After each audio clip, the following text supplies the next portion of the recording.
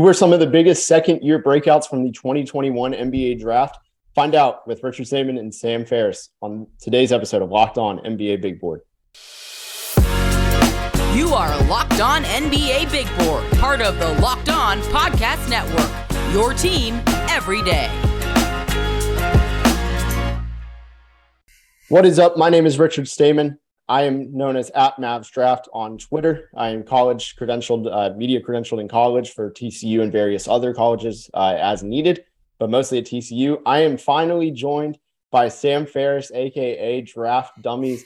We've done episodes where we've been on the podcast together. It's usually like the big roundtable, but I don't think we've ever done one just us. But if you don't know Sam, if this is your first time hearing about Sam, let me give you a little intro on him. I've been following him at Draft Dummies for probably 3 or 4 years now. And every time I want like a rational perspective, he is there every single time to go, well, here's why you might not want to consider, you want to consider a different approach, why you might want to change your perspective. He's really good at that, just being level-headed 100% of the time. He knows his stuff.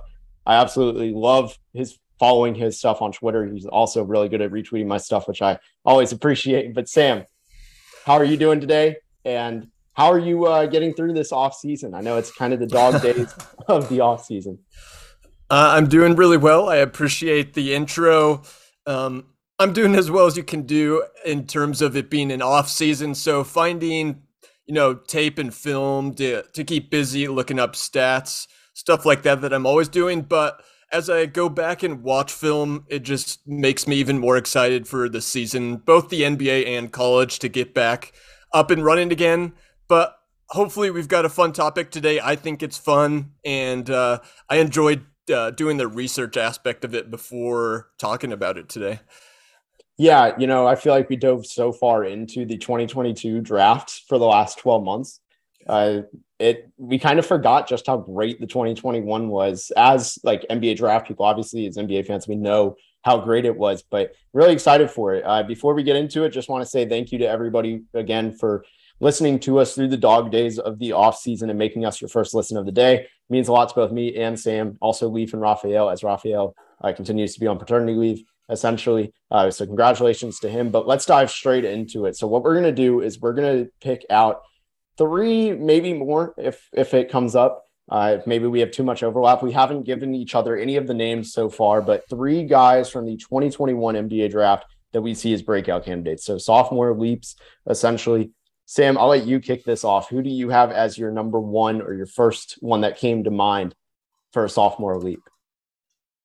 Yep. So the first guy that came to mind for me, and I'll say the two things that I take into account here. Number one is opportunity, because to make the leap, you have to have a role, you have to get minutes, and then obviously just the talent and the readiness to contribute right now. So those two main aspects. And so the first guy that I will start with is Alperen Sengun. And now there's a lot of different debates we can have over Sengun. We could debate, how valid is he going to be defensively a couple of years from now in the playoffs? But that's not really the debate we're having right now. Right now, we're looking at, in terms of a statistical breakout, I think that he is a guy that's primed to make that leap. Last year averaged 9.5 points, 5.5 rebounds, 2.5 assists. I wouldn't be shocked if he averages around 15, 7, and 4. Last year, how many minutes per game did he play? Let me pull it up. 20 minutes per game. And I could see that. Again, he's going to start. They got rid of Christian Wood, went over to your Mavericks. No more kind of vets like Daniel Tice stealing his minutes either. So I think he's going to play at least 25 to 28 minutes per game. As they've already come out and said, he's going to be the starting center. And so I think he could really jump up from 10 points, 5.5 rebounds to 16 and 7.5. Yeah, and it's interesting because for a solid 3 weeks, maybe even more, we really bought into Paolo Banchero is going to be in Houston, and I don't think there's a bigger winner from that than Alperen Sengun. Yeah, 100%. I had that written in my notes that if they had drafted Paolo, then I would not have included Sengun here in this ranking. And so the big winner, the Rockets had an awesome draft in my opinion, but the big winner honestly is Sengun, because I was worried that Paolo did too many of let me just say it like this. Their strengths overlap too much, especially the passing at like the 4 or 5 position. But now I think the Rockets' one main weakness in their young core is their passing, but that's where Şengün really stirs the drink offensively. That's where his creativity is huge for guys like Jalen Green, Kevin Porter, and then the 2 rookies that they drafted this year. And they went out and drafted, at least hypothetically, we'll see how well these 2 turn out, but 2 defensive-oriented wings to kind of, as much as they can, insulate Şengün defensively as well. And so on both sides of the ball, their offseason has really pointed towards him being a very important part of their core moving forward. Yeah, and also kind of to point into what you said about the assists jumping up. I mean, playing next to Jabari Smith is going to help everybody. I mean, you get a kick out on a double team, which Şengün's going to face tons of, and he's a really good passer. They're going to feed off of each other a lot. So I like that pick a lot. I actually didn't have him in my list, and now I feel silly for not putting him there. I mean, you listed out pretty good reasons. Even just talking through it, I'm like, yeah, he's definitely one. My first one that came to my mind, especially after the DeJounte Murray trade, and that completely gives it away, is Josh Primo. He was a guy who was never a year one guy. They pretty much stashed him in the G League, or they tried to, but actually he was really good as a rookie, and he almost outplayed my expectations, at least. And, it wasn't anything crazy, but he was putting up some good defensive stats. He was getting blocks as needed. It wasn't anything crazy. Fought like 6 points a game, 2 rebounds, 2 assists on 37%. So not like, and the context wasn't very meaningful. He was generally playing low pressure minutes. How will he play after a season of NBA kind of polish around his game at such a young age? I think he's still 19 at the moment, maybe brand new 20, something like that. And what'll he look like? Because the Spurs are probably going to tank. They're probably front runners now without DeJounte Murray. They got no players really back for him, just straight picks. Josh Primo should absolutely benefit. And because of that, I could easily see his numbers entirely doubling. Granted, it's not hard. 6 to 12 is an easier jump than 12 to 24 or something, but I really like what he's got on both ends of the floor. Yeah. So again, starting with the opportunity, that's going to be there for somebody to take that usage, somebody to take the minutes and the shots. I've talked about, I think Devin Vassell is going to make a jump next year. Obviously, he's not a candidate. We're looking at guys going into their second year, but watch for Vassell to make a leap, in my opinion.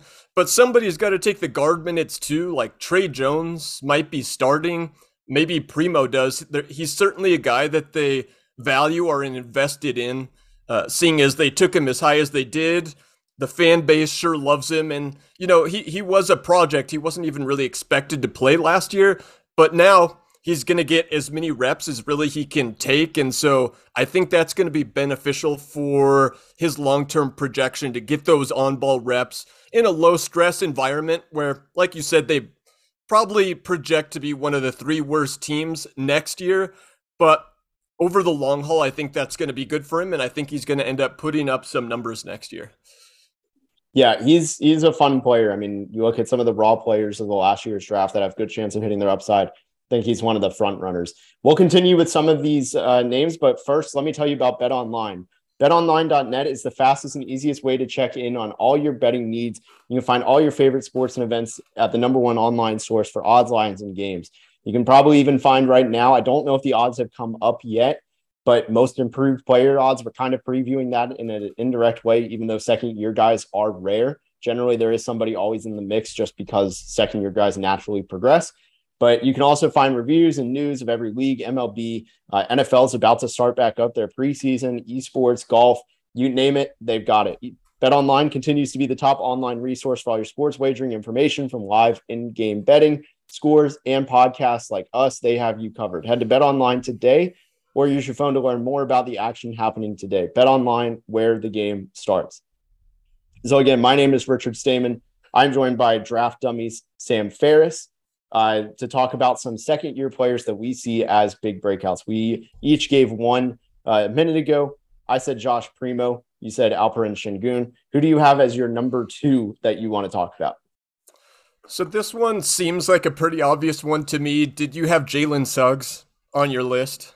I did, but I also thought, I was like, I'm going to try and dig a little harder. So technically no, but like if I was, in just middle of the conversation, I absolutely would have put it, but I tried being different in a way and not including him as top 5 pick. Yeah.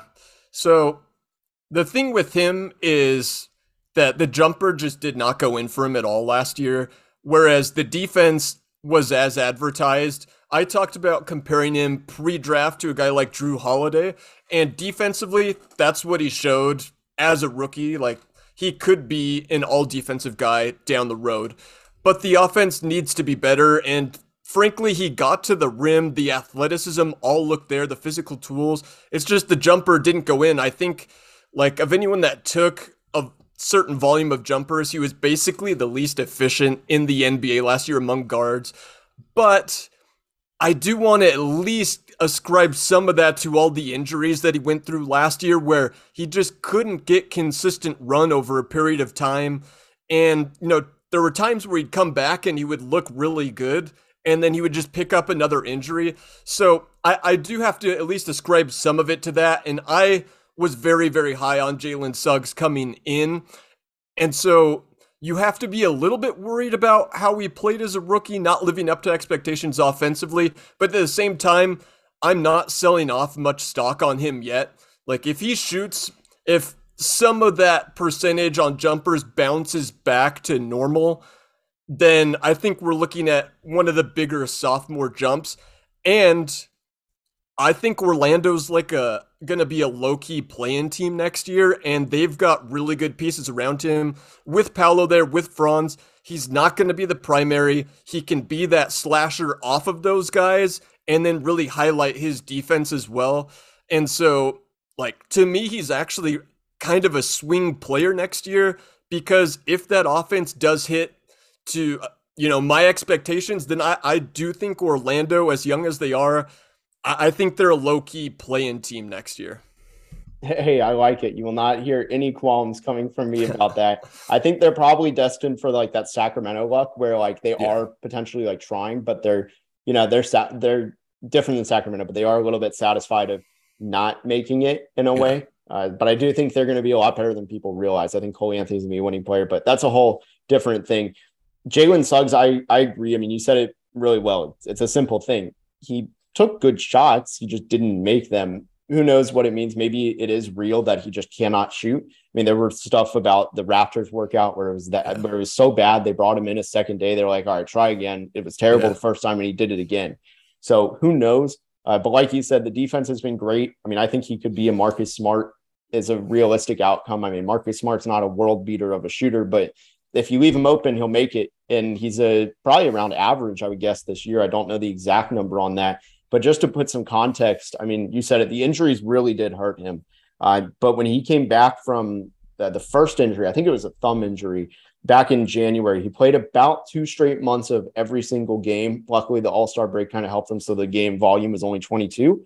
But he upped his points per game was 13, just about a hair under, on 39% shooting, 5.3 assists, 4 rebounds a game, 1.5 steals. So, I mean, there are flashes to believe in.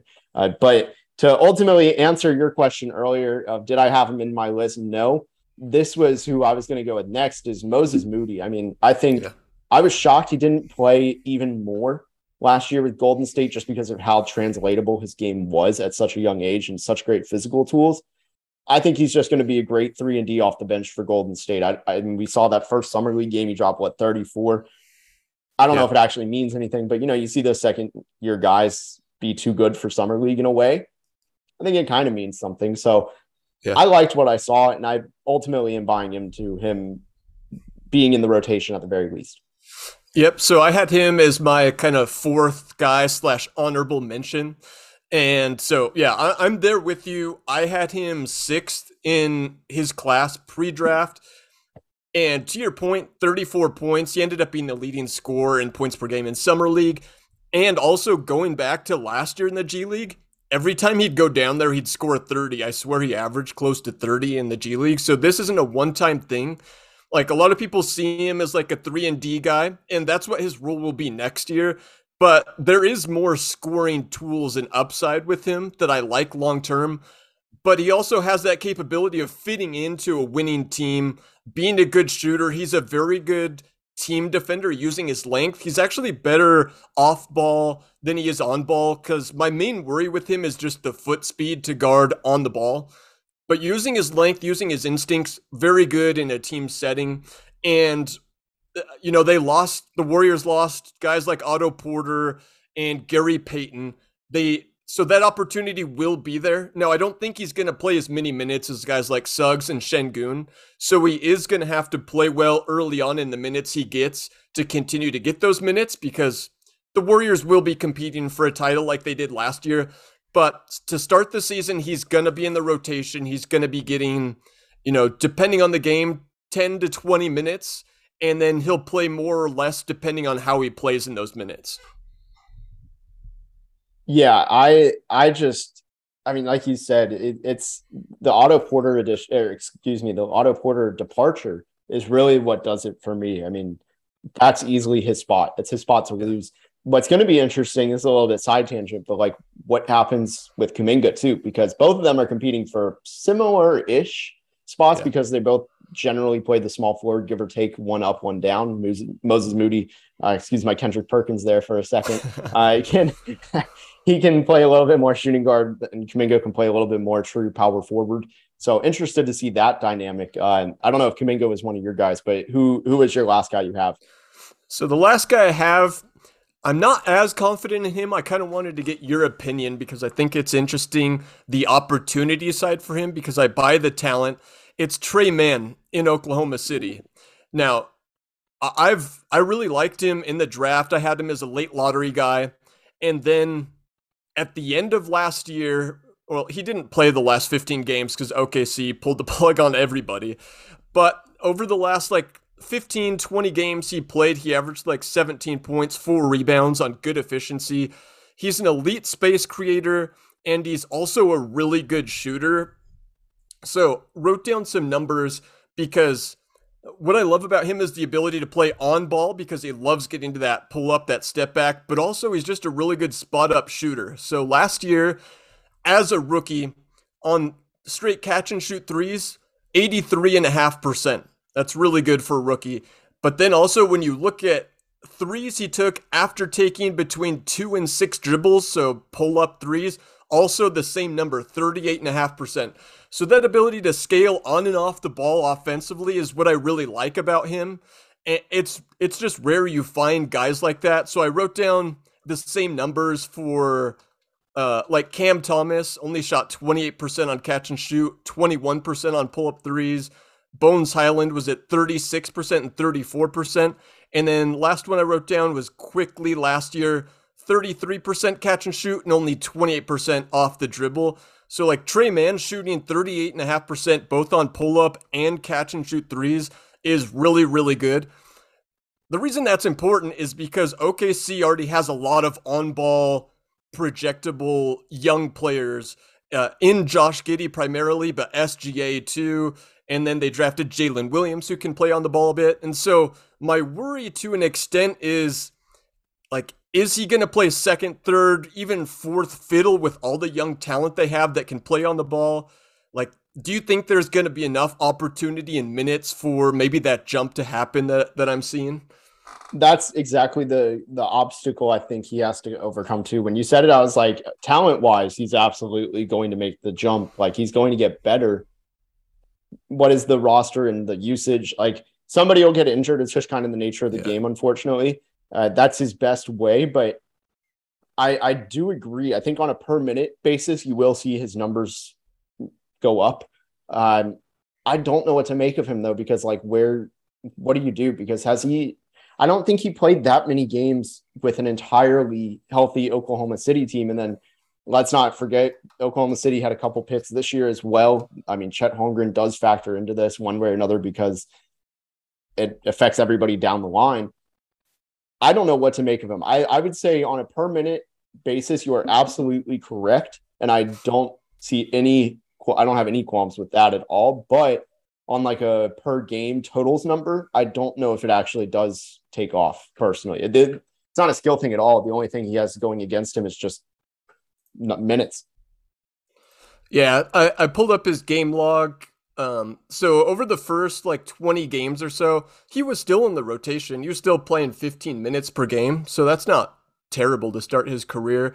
But then after that, it started to pick up, and then he was playing, 20 to 25. And then when guys got injured, he was playing, starters minutes up to 30 per game. So we'll see. I think he'll start in probably the 15 to 20 minute range. And then, like you said, guys are going to get hurt. They're going to probably pull the plug on some guys as well, rotate guys in and out. I think this will probably be the last year they're kind of majorly in that tanking conversation. So I think whether it's early on or over the course of the season, he should get enough minutes, but it is a little bit of like a hurdle or a little bit of a kind of holdback for me on that one. Yeah, no, I like that pick. That was a really bold one. I think even just like I'm second guessing myself, I'm sticking with who my third guy is, but even just looking back at the draft, I mean, I was way too high on James Bouknight, and he's not even on this for me. I think the injury again kind of hurt him. He didn't get to play in summer league, really playing behind the curve, which is unfortunate. I think there's a couple second rounders that'll take a jump. Isaiah Livers only played 19 games last year, and with Cade and Jaden Ivey, I think he's going to get a lot of opportunity. JT Thor, Miles McBride. I mean, there's a lot of talent in this draft. I mean, I can go down. I was almost going to say Isaiah Jackson. He was the last one, but I'll dive into who I think was actually the final pick for me, and that is Davion Mitchell. I was low on him on draft night. I liked the fit with Sacramento, though. Didn't see nearly enough from him in year one. Only shot 42% from the field on barely 11.5 points a game. But, and I know this doesn't actually mean a ton because of the competition and just the time of the year, it's kind of a grain of salt, but there's too much. I think it was too impressive to ignore. And that was his final 15 games, which was the final month of the season. He had one game out of, so 13 games, I'll frame it better, 13 games of double-digit scoring, only one in there he did not. And in that span, he averaged 18 points a game, 8 assists on 46% shooting, 34.5% from three, 78% from the line. So you can kind of see that might have been a flash, and I would buy enough into it being a flash that maybe he takes a jump as the starting guard next to De'Aaron Fox next year. And with Keegan Murray, maybe they can feed off of each other in a way to make him more efficient. Maybe it'll help him having two offensive-minded forwards now in Sabonis and Keegan Murray. I think they'll feed off each other really on both ends, but ultimately I like the Sacramento backcourt a lot, and I think he's in a prove-it year because of what just happened with Tyrese Haliburton getting traded. Yeah, so to throw it back to you, question there, like how do you see the Kings guard rotation / depth chart playing out? They did add, obviously, Malik Monk, Kevin Huerter. You said he might start. Do you think he does start? I see him more coming off the bench, but I'm not sure exactly if they've 100% decided on who's going to start next to Fox in the backcourt. So, like, how many minutes do you think Davion Mitchell will play, and where does he fit into that depth chart in the backcourt? Yeah, I want to say he'll start. I mean, just kind of looking at the roster, I think he will. I think, you just said the Huerter acquisition kind of replaces DiVincenzo leaving. I know he played 28 minutes a game, and he played almost every game of the year. So, I mean, he played starter minutes at the least. Malik Monk will be competition for him. I think that's who it comes down to. They might have that Kentucky bloodline, but at the same time, I mean, I don't think Malik Monk started a ton of games. Actually, no, he started half his games last year.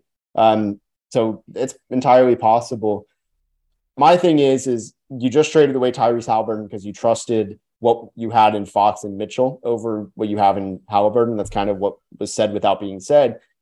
You almost have this pressure to start him because if you're like, hey, we chose Davion Mitchell over Tyrese Haliburton, which in a way they did, which is mind-boggling, but they kind of have to start him, right? Like it would be I guess it is, no offense to any Kings fans, it is the Kings, like, and it goes without saying, like that is a very valid reason at times. They could not start him, but I think, you have to play in the same, I would say 28 minutes a game. It's almost, does he start? Does he close? I'm on the fence. What about you? No, it's a good point. Like, they moved on from Haliburton because they were sold on Fox and Mitchell, and they wanted to get Sabonis. So, whether he starts or comes off the bench, like you said, he's going to at least be playing 25 minutes per game. They didn't draft him top 10 not to get minutes in his second year, and especially with the way that he finished off the end of his rookie season. Now that's always a debate, is like, how much do you buy, how much stock do you put into the last 10, 15 games of the regular season? Some teams are tanking, some teams are already out of the playoff mix, teams are resting guys. How much stock do you put into that? But at least it was certainly good to see him finish the year strong. And so he wasn't a guy that made my list. There was only 3 guys plus an honorable mention, so didn't have room for everybody, but I certainly do see the case, and they do need his defense in that lineup, because otherwise it's kind of, I really like them offensively with Sabonis, Barnes, Murray, Fox, but they do need some of that infusion of defense, and so I hope he does bring that next year, and he should. Yeah, I'm curious, by the way, who were some of the other names on your honorable mentions? Because like I said, there were so many choices where I was like, this guy could be it, this guy could be it. So who were some of yours? My other honorable mention is Quentin Grimes, who just had an awesome summer league.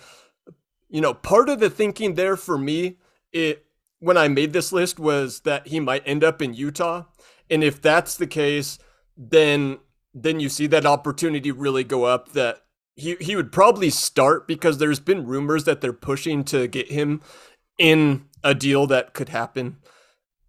So that would solve the opportunity. If he stays in with the Knicks, then he's probably going to be closer. He'll probably start, but will probably be capped around 20 minutes per game, because they've got other guys that need minutes in the backcourt. But if he goes to Utah, then I could see him playing starters minutes. I could see them prioritizing him. We already know he's a very good shooter and he's a very good defender. So I kind of call him like a 3-and-D plus, because the handle and a little bit of the passing looked better than I even expected in Summer League. Now, it's just Summer League, but in my opinion, he was one of the 2 or 3 best players there, and that was really, really good to see. I already bought into him, and now I see a little bit more upside there to go along with the 3-and-D skill set that's already very valuable. And so if he's a guy that can find his way into opportunity, whether that's in New York or in Utah, if a deal's made, I could see him being a guy that kind of jumps up, that more people are paying attention to next season. Yeah, it was hard to leave him out of this. But I mean, those 3 guys I listed, I loved. I'm also amazed we didn't have any overlap. I really thought there was going to be someone on there. Like the Şengün one was good. The Tre Mann one, that one is good. I like that one a lot. But Sam, I really appreciate you taking the time to do this. It's always fun. It's always fun when we're on episodes together. It's fun to do just us 2 on this one. So again, I'm going to flash it on here. You can find Sam at, I almost said your name. I'm so used to recording with Leaf, at Draft Dummies. Just flash right here in the bottom left. Go ahead and give him a follow. You will not regret it. He's one of the very best on draft Twitter. Thank you so much for listening, and have a wonderful rest of your day.